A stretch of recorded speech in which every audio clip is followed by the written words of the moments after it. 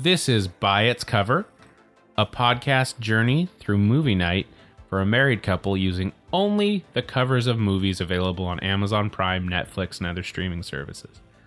I'm one of your hosts, Kevin Eggleston, here with my lovely wife, Bree Eggleston.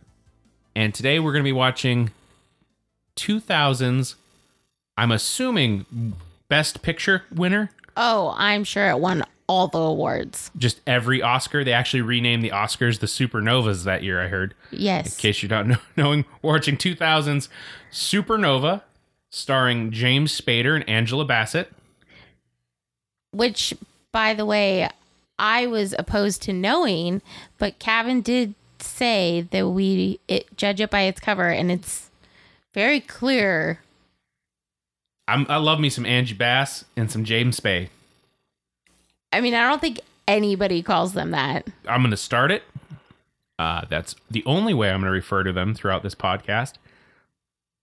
James Spa and Angeba. No. If other people can have smush names, I can have just cut in half names. My new thing. So I'm Kat Egg, and I'm here with Brett Egg, and we're going to be watching Supernova. Bree, can you describe a little bit about the cover? So before I read who's in it, it was very clear that there were two awkward faces in the upper portion of the cover. Looking in different directions. Looking in different directions with big, bold whites of their eyeballs. And in the center of it looked to be a purplish blur that, as I got closer to the cover, kind of looked like a ship. It looked like the ship from Firefly. That's exactly what I was thinking. So maybe we're going to find out that Joss Whedon did a little plagiarism with James Spa and Angeba. But I think the dominant feature, which I think was a bold decision from the graphic designer who put this together, is the fact that the tagline for this movie is in size 80 font. It's even bigger than the title. It is larger than the title. The tagline for this movie, which is way too wordy, is "All hell will break loose." Which I feel I wouldn't necessarily associate hell with space travel. I don't know. One of my favorite horror movies is Event Horizon. Oh yeah, you have made me watch that. I let you. I chose to share a part of my life with you, and this is how you betray me. You repay me with betrayal. Words are tough because I am hurt in my heart. So we're going to take a break. We are going to turn around and watch Supernova. Bree is probably going to be mad at me for this pick, since I also picked the last one. Did you?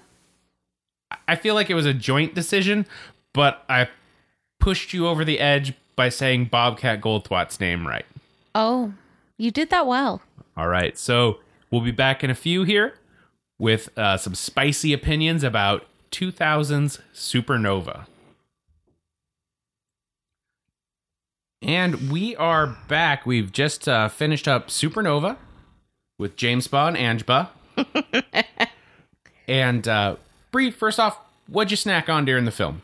Kevin, you were so lovely as to get me some Reese's Pieces. I did get you some Reese's Pieces, some Reese Piece. No. Now, everything needs a short name. No. And I had a Hostess fruit pie. Ho pie? Fruit pie? Ho pie? I like it. Hofupa. No, doesn't work. Nope. But I saw it, and immediately the first thought in my head was, they still make those. And so I got it. Not bad. This is not an advertisement. This isn't a plug that we're doing. I just think I need people to understand that we don't make good choices with movies, and we're not going to make good choices with our foods. I disagree. Reese's Pieces are delightful. Okay. 50% of the people in this conversation disagree with that statement. So, jury's out.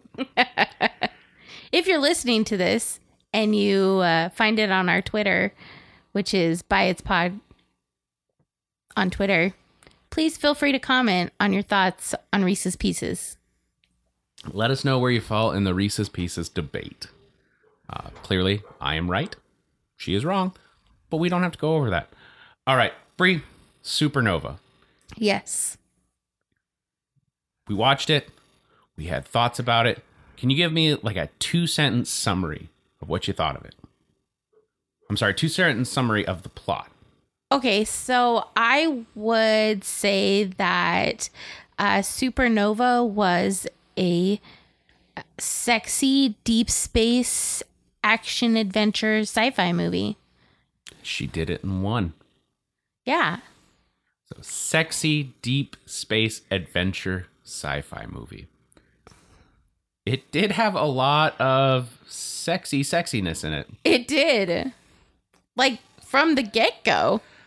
That is, I mean, I will always watch a movie that the opening 20 seconds include just a shot of Lou Diamond Phillips's bare ass. Yeah.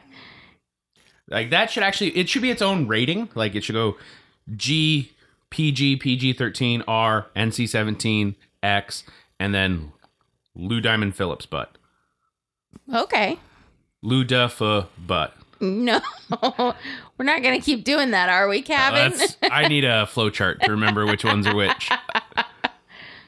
What I loved about this movie is it allowed Brie to play her favorite game whenever we watch movies, which is, what other bad thing has this person been in? Yes. Oh my gosh, this movie was riddled with awesome people that tend to be side characters showing up in this film. I mean, right off the bat, when we're getting introduced via montage to the crew, I was like, ooh, that's Ricky from My So-Called Life. And this brings me to my other favorite part of movies, which is, I don't know who the hell she's talking about 95% of the time. But I do have to say, you recognized Robin Tooney from The Mentalist, and you called that out before I did. Maybe because her boobs were on the screen, but... I didn't say that's why I recognized her. I was like, I know those areola. Can't tell the face, but know me some nips. No, I just know that she always has this perpetual sad face. Yeah. I think she has really big eyes, which is, I'm sure, very evocative of emotion, but that emotion always seems to be near tears. Yes. And we also got a shredded James Spader in this. Yeah. Which I've seen a lot of James Spader stuff. I'm a big fan of James Spader. My mom is a big fan of James Spader. And I'm not sure if I've ever seen him in a movie where he looked like he got jacked for this. He did. Also, gross. Okay, you have a multi-generational James Spader man thing. crush in your family. Yep. Oh, yuck. Sorry, Mom. I'm outing you there. She's allowed. They're the same age. Oh, I guess that's true. I'm not trying to shame you, but no, this was James Spader's 40 right around in this movie, and I almost feel bad because how would you have felt? He did all that working out, got in all that shape, probably had to give up gluten or Hostess fruit pies. Probably didn't even get a single Reese's piece. He didn't. No piece of Reese.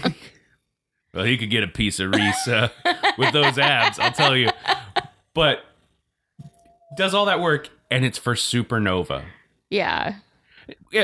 Let's be clear, not a terrible movie. Actually, I enjoyed it. Yeah, it definitely wasn't awful, but it also was not great. It wouldn't be one of those ones where you would show your grandkids and be like, look, guys, look at how fit Grandpa got for this deep space sexiness. It's no Princess Bride. Not many things are, it turns out, since they never did a sequel. So we have James Spader, who is a recovering drug addict. Yes. The drug's name, whether you need to know this or not, was Hazen. Which, in my own head, I'm thinking the whole time, what if that's just the future's name for Nutella? Because I just kept thinking hazelnut. I know it was supposed to be like space heroin, but I'm just going to think he got real deep into a Nutella binge.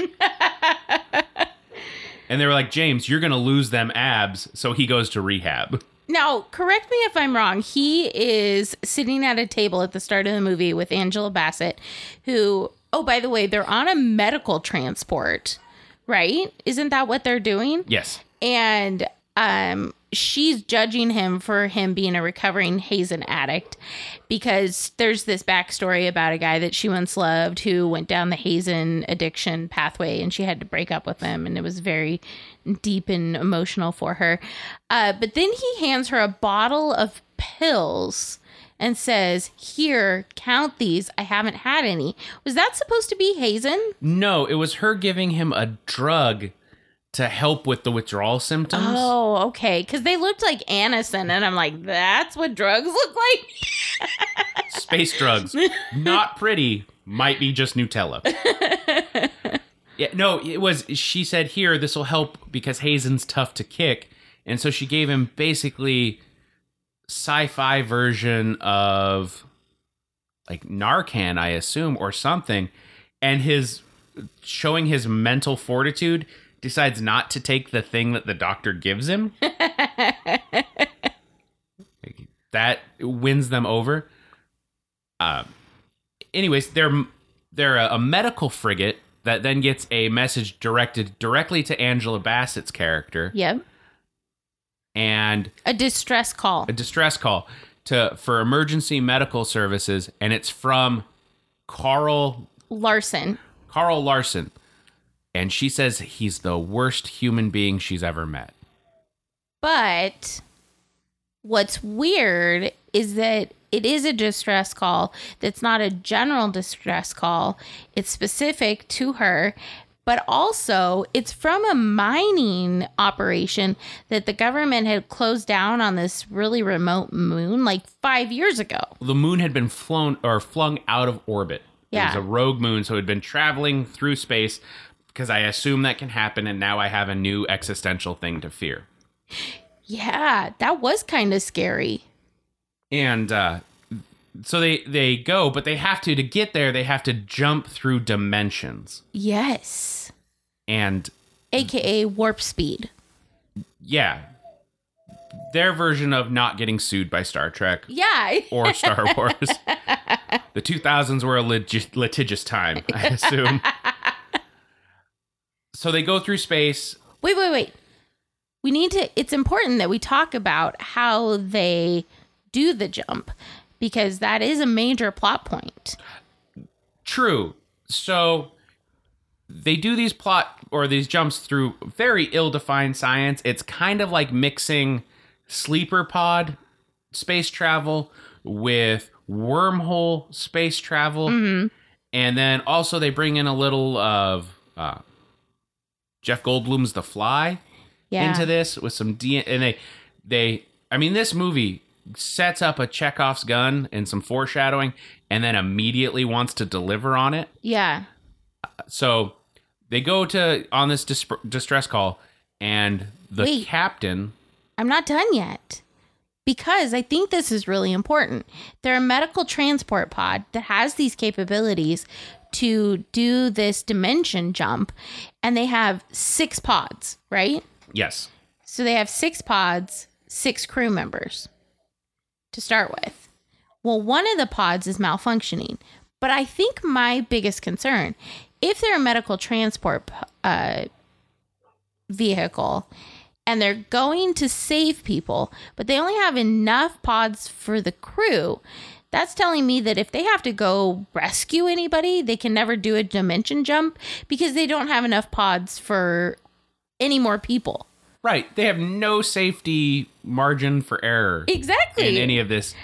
And I got the impression that they only dimension jumped because it was so far away that they had to cover that distance so quick. Right. So they go to jump, and the captain switches seats with Angela. Yeah. And in the jump, we get a bunch of quick cuts, little shots of... Foreshadowing? Not even foreshadowing. It was the mining characters that they're going to rescue, and it was them all dying and discovering this thing. And then also some foreshadowing, like, clips of other plot points that never actually get really, like, fleshed out. Yeah. And they... Well done. It was a little long, though. It was. I think they really wanted it to be this impactful scene to show us the risk they were taking. And it was basically like somebody was really proud of the lightning effect that they were doing and wanted to show it off. So that they come out of the dimension jump, and the captain who switched places with Angela Bassett, we find out he was in the defective pod. Yes. And ends up fused to it. Oh, it's gross. That's where your reference to Jeff Goldblum's The Fly comes in, because he's like all spindly and stuck to the pod, and it's gross. It looks like a bunch of tentacles, honestly. Yeah, it was definitely an Akira type situation, just body horror. But they had just the minute before this happens make a joke about how two people went in the same pod, and when they came out, they were fused together. So again, movie sets up a little bit of foreshadowing and immediately has to pay it off. And then it comes back towards the tail end of the movie again, because they were like, we have this effect, we just have to pay it off. Actually, we didn't really talk about the crew. The opening of this movie, to establish character for all these people, you have the doctor, who is Angela Bassett, and you have James Spader's character having some kind of not nice banter. Yeah, they definitely were standoffish towards each other. Yeah. But, James Spader's got his shirt off, so we know it's fine. Yeah. We're okay with whatever he says because James Spade's got some pecs. Yeah. I also like the whoever the costume designer on this was, because they clearly created the costumes to emphasize all of the right angles, planes that happen on a person's body. Like they have lines right underneath the pecs and the boobs, so they look overemphasized. True. And we meet the Lou Diamond Phillips character, and your mentalist girl. Yep, Robin Tooney. They have names. What their character names choose are. not to remember. Let's look at IMDb.com. Yuri for Lou Diamond Phillips. Yeezy. Okay, Yeezy. We'll call him Yeezy. Okay, and her name was Danica. There we go. So they are having sex. Yes. And then we also cut to one of the other technicians on the ship who is woke up by the ship's AI. Awakened.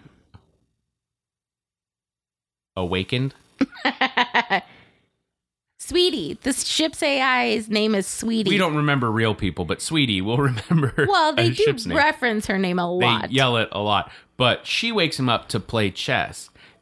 And he and that ship gonna fuck. Yes. Oh, it was very clear that she has a crush on Ricky from My So-Called Life. It is mutual. Yes. That is very clear. That man has probably stuck his penis in at least one outlet on that ship. Yeah. His name was Benj Sotomayor. I assume he was related to the Supreme Court justice. That's where my mind future. went. Absolutely. Descendant. And then we meet the ship's captain, who is supposedly doing his doctoral dissertation on Tom and Jerry, early 21st century cartoons, which just frustrates me because they point out that these cartoons were banned because they caused violent impulses. And it's just this weird trope in sci-fi movies where they like to point out that our fiction and our culture glorified violence. And I'm like, movies like Supernova are what could point out that you glorify violence. Leave Tom and Jerry out of this. Okay, so anyways, we hit this dimension jump, come out of it. Not only is the captain fused to the pod he was in, but they're also in a massive gravitational pull from a blue giant. A sun-going supernova. Yeah, and that is where the title came from, I'm sure. Yeah. And anyway, so half the crew is trying to fix the captain, which BT dubs, you know that's not going to happen. And then James Spader is rushing to the top of the ship to try and get the ship from having to get pulled into this blue giant because of the gravitational pull that it's causing. Meanwhile, debris field hits the engine and they lose massive amounts of fuel. So he's having to use the docking station thrusters to try and get them out of this gravitational pull. It was very intense. It was a riveting scene with the two sets of the crew trying to fix two totally different situations that clearly have limited time to do so. We are overplaying the rivetingness. I enjoyed it. But they stabilize everything. And they find out that they've got enough fuel to keep the ship in the air for 17 hours and 12 minutes, but not enough to rescue themselves. But it'll take exactly 17 hours and 1 minute for them to be able to dimension jump. Because the dimension jump has to recharge. So they emphasize multiple times there's only an 11-minute gap. And the movie goes on for 17 hours and 1 minute. No, it doesn't. It did. Felt like. Okay, but let's hop back real quick. The captain, they don't save him. I mean, you've said that. He dies. He full on smushes. That's what not saved means. He splat. Okay, yeah, we didn't think you were using like a weird metaphor here. Like, they didn't save him from coupon prices. We understood what you meant when you're like, BT dubs, they don't save him. So anyways, we're like, okay, well, we're at the point in the movie where we've got this drama of this 11-minute gap. And then we're going, hey, what are we doing for the next 17 hours? And then a pod comes. Yeah. And a guy with surprisingly high cheekbones is the sole survivor of the rogue moon. And he is the person that sent the distress signal, but he's also got a strange alien artifact. Mm-hmm. And we're going to take some jumps here because really nothing is all that interesting about this character. Like, he's there. He thinks he's doing a marvelous job playing like an evil mastermind type character. Like, he thinks the actor, not the character. The actor, you can tell, is clearly in love with this idea of like, I am this devilish type person, and he is not that person. Like, you would cast a Peter Stormare or somebody else besides this, but instead you got what I can only assume is a Gap model. No, I've seen him in a lot of things. I've seen his cheekbones in things. Like, you could open cans with them. But he also, this artifact, which Lou Diamond Phillips touches and inserts himself into, like, he fisted the artifact. Oh, full on. And has a euphoric encounter with it. Excellent color choices for it. It was beautiful. And just for the record, we've seen people fuck in this movie. Yeah. We've seen, we can only assume, man on ship action. And now we get a couple instances, like, it repeats through the movie, of Lou Diamond Phillips getting freaky with a statue. Yes. So this character comes in, tries to play like a Machiavellian scheme, but just every scene he's in, he's half smiling. Mm-hmm. And even when they find him like collapsed on the deck of the ship, he's smiling. And it just makes me so mad because I'm like, you can't play your one scene serious. You just have to almost giggle your way through these things. But it turns out he says that he's the son of this Carl Larson guy. And it turns out that actually the artifact emits a radiation that changes people. Makes them younger, faster, stronger. And also able to shoot little space energy with their knuckles. Yeah. Yeah, it was weird. So, he is actually Carl Larson. Big reveal. Angela is flabbergasted by this reveal. Which makes me wonder how old Carl was the last time she saw him. Yeah. She doesn't recognize the younger version of him.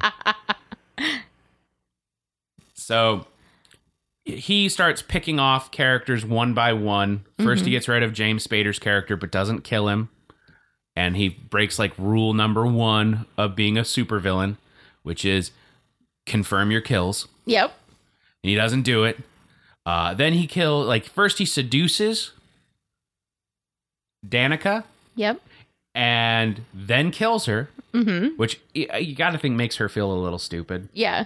Okay, her last thoughts were probably like, oh, should have seen that one coming. Then we think we're going to get like a good showdown because Lou Diamond Phillips has been engaged in amorous dalliance with sexy space artifacts. And he's starting to undergo the change, and like maybe we're going to get this epic fight between them. And Nope. we get nothing. Not a thing. So that most of the film is Angela Bassett, just her and James Spader trying so hard to bring this movie some gravitas to it. Yes. And they worked. They earned their paycheck. They sure did. Everyone earned their paycheck in this movie except for Cheeky McCheekbones. Yeah. But they tried hard, and it just wasn't going to happen. So I think we do need to talk about Benja's death just real quick because it really does emphasize his love for Sweetie and her love for him, because he locks himself in what I assume is a sealed see-through chamber to get away from the bad guy, Carl. And he asks the ship Sweetie to go against her programming and vent the area that Carl's in. And she said, I can't, it's against my programming to hurt humans. He goes through this logic with her that ends up with them yelling that they love each other. And then he dies anyways. Yeah. It was kind of this weird moment where the AI passes the Turing test. Yes. Like becomes sentient, never gets addressed again. They never even talk to Sweetie after that. Nope. Really. And she doesn't help. Nope. You know, she learns how to be sentient and override her programming. And she could, at any point, now that I think about it, have vented the atmosphere or done something to stop this guy. She's convinced herself to become self-aware. And then chooses not to. Because I assume she's going through the 7 stages of robot grief. Like she was just, I don't know, in her little digital mind palace, eating some Ben and Jerry's, listening to sad songs. I'm unreasonably frustrated now that we've mentioned that as a point. Okay, so James Buh comes back from Look who's doing it now. You're welcome. the moon that he popped down to see if there was fuel and got stranded there, but comes back at the last minute to save Angela. Yeah. He shows up in his spacesuit and he puts on these clamp, which it's supposed to be the jaws of life. Yeah. But it's really, I don't know if they intended it to be an homage to Aliens, but it's just low budget Sigourney Weaver in the mech suit kind of look to it. Yep. And they finally capture Carl in a cell, like a cage that really shouldn't be able to hold him after they cut off his arm. Mm-hmm. Carl can reattach arms. And they find out that this artifact is actually a bomb that will go off, and it will not only destroy everything in a solar system, but it'll also repopulate all the elements necessary for life in a solar system. And it, again, the amount of reaction that they have to this is they handle it very well. Yeah. Because they point out that it's this ninth dimensional energy that's coming out of this thing. And it can do all this stuff. And Angela Bassett assumes, and we have no reason to doubt her because it's never contrasted they put a lot or of conflicted math with. up on the screen. Yeah. Because they're like, this audience came here for the sexy sexiness. They didn't come for like a deep theological debate about the existence of aliens. But she assumes they're aliens. It's a weapon that they plant, and it's their way of wiping out any civilization that can travel in space. Uh-huh. Because they'll take the artifact, they'll take it back home. And what we get is them fighting over this bomb that they want to prevent from going off, or at least get away from. Carl wants to take it to Earth and sell it and make money. Carl, as he's discovering that he can reattach limbs, heal from gunshot wounds to the head, he's younger, faster, stronger than James Spa. He also starts to change, and they decide to start trying to like make him show that he's physically morphing due to the energy that's in him. And their best way of accomplishing this, they're like, we're going to give him yellow contact lenses and put makeup over his eyebrows. He looks like he has no eyebrows. He does. He looks like a partial burn victim. Yep. No offense to any burn victims, but No. like he loses his eyebrows, and they kind of like a half Joss Whedon, Buffy the Vampire Slayer vampire transformation is what they were really going for. That's really where my mind went. Yeah, and it does not look good on him. No. It just make it. I feel like they were like, we need to show that this character is transforming into something evil. Let's make him look like he got stung by some bees. So that's what they do. And they finally lure him. Oh, also, it's revealed this character that's been doing all these Machiavellian manipulations of people, supposedly better, faster, stronger than a human, is apparently a goddamn idiot. Mm-hmm. Like, James Spader comes back and just it becomes a Bugs Bunny, Wile E. Coyote, Tom and Jerry. Yeah. Oh God. Did this movie have deeper philosophical underpinnings with that? Perhaps. Yeah, no, we're giving it way too much credit. But they trick him by taking a robot with the artifact and luring him into this beautiful observation deck that, up to this point in this movie, has only been used by people to have sex in. It's like the sex chamber. Which, Brie, what are your thoughts on zero gravity sex? Where is the leverage? True. Yeah. In space, no one can hear you thrust. Or is it nobody can help you thrust? Is that... Yeah, zero gravity does seem like a terrible place to try to make magic happen. So they lure him out there. The bomb goes off. And James Spa and Anjba rush to the only remaining safe dimension jump capsule. And they have a debate about which one of them is going to live and which one's going to die.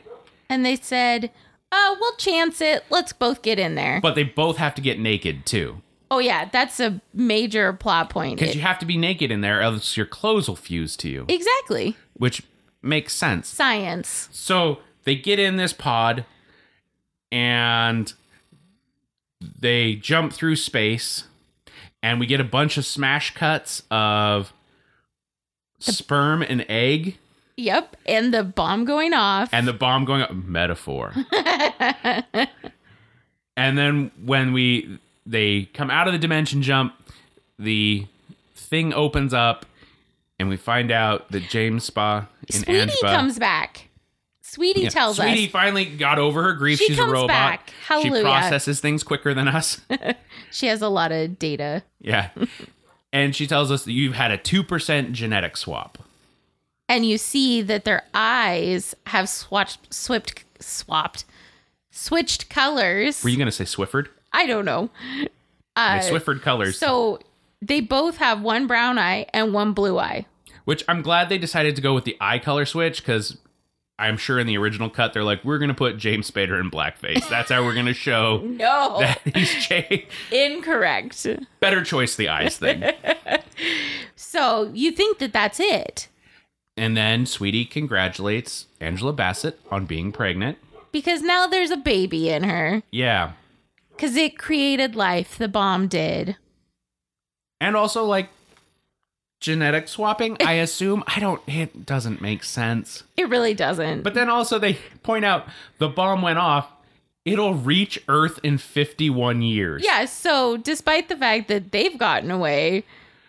And Sweetie's like, yeah, we don't really know what's going to happen. There's a chance it's either going to incinerate the Earth or it'll make humans better. Yeah. So we're kind of left with a cliffhanger. Yeah. And you wonder, are they going to tell anyone? Are they going to let anyone know? Who would believe them? Well, but they're going to have... They're going to die in that 51 years, I assume. Like, Yeah. or close enough that it doesn't matter. But their kid that they just made is going to be alive. They're like, oh, yeah, I was a bang baby. It was a big bang. Yeah. Yeah. Oh, nice. Good pun. High fives. So, did you like this movie? I actually really enjoyed it. Oh, that is good to hear. I picked well. I thought it was trying to ape on Event Horizon, which came out in 1997. Oh, Both medical ships, yeah. both emergency stress calls, both shenanigans going through dimensions. Mm-hmm. I almost was like, was this supposed to be Event Horizon 2? But the screenwriter was like, you know what? I'm not going to do this movie if you make me replace my sexy space artifact with a hell dimension. So he stuck to his guns and we got Supernova. I liked it. I was intrigued. I didn't get bored the whole time. I really thought they did a beautiful job of coloring the space when they were in it. The blue giant was gorgeous. Not terrible special effects for 2000. Yeah, exactly. Terrible lots of other things. But it was a good kind of bad. I mean, we've all seen movies where it's just bad. No, this is one of those ones where I definitely I understand how this got made. I understand why they made it. Yep. It just was never going to be take that next step. Would you recommend this movie to anyone, Kevin? If you have a Hostess fruit pie and you're willing to settle, you can watch Supernova. That's how we kind of got there. All right, Bree, before we take off, anything you want to add, plug, promote? Sure. Subscribe to our channel. We're going to continue doing this because we quite enjoy it. You can also go on Twitter and find us by It's Pod. Yeah. And check us out there. And let us know what we should watch next. If you've got a movie that you think's got a good cover and nothing else that we need to know about it, let us know. Have a good night. Thank you.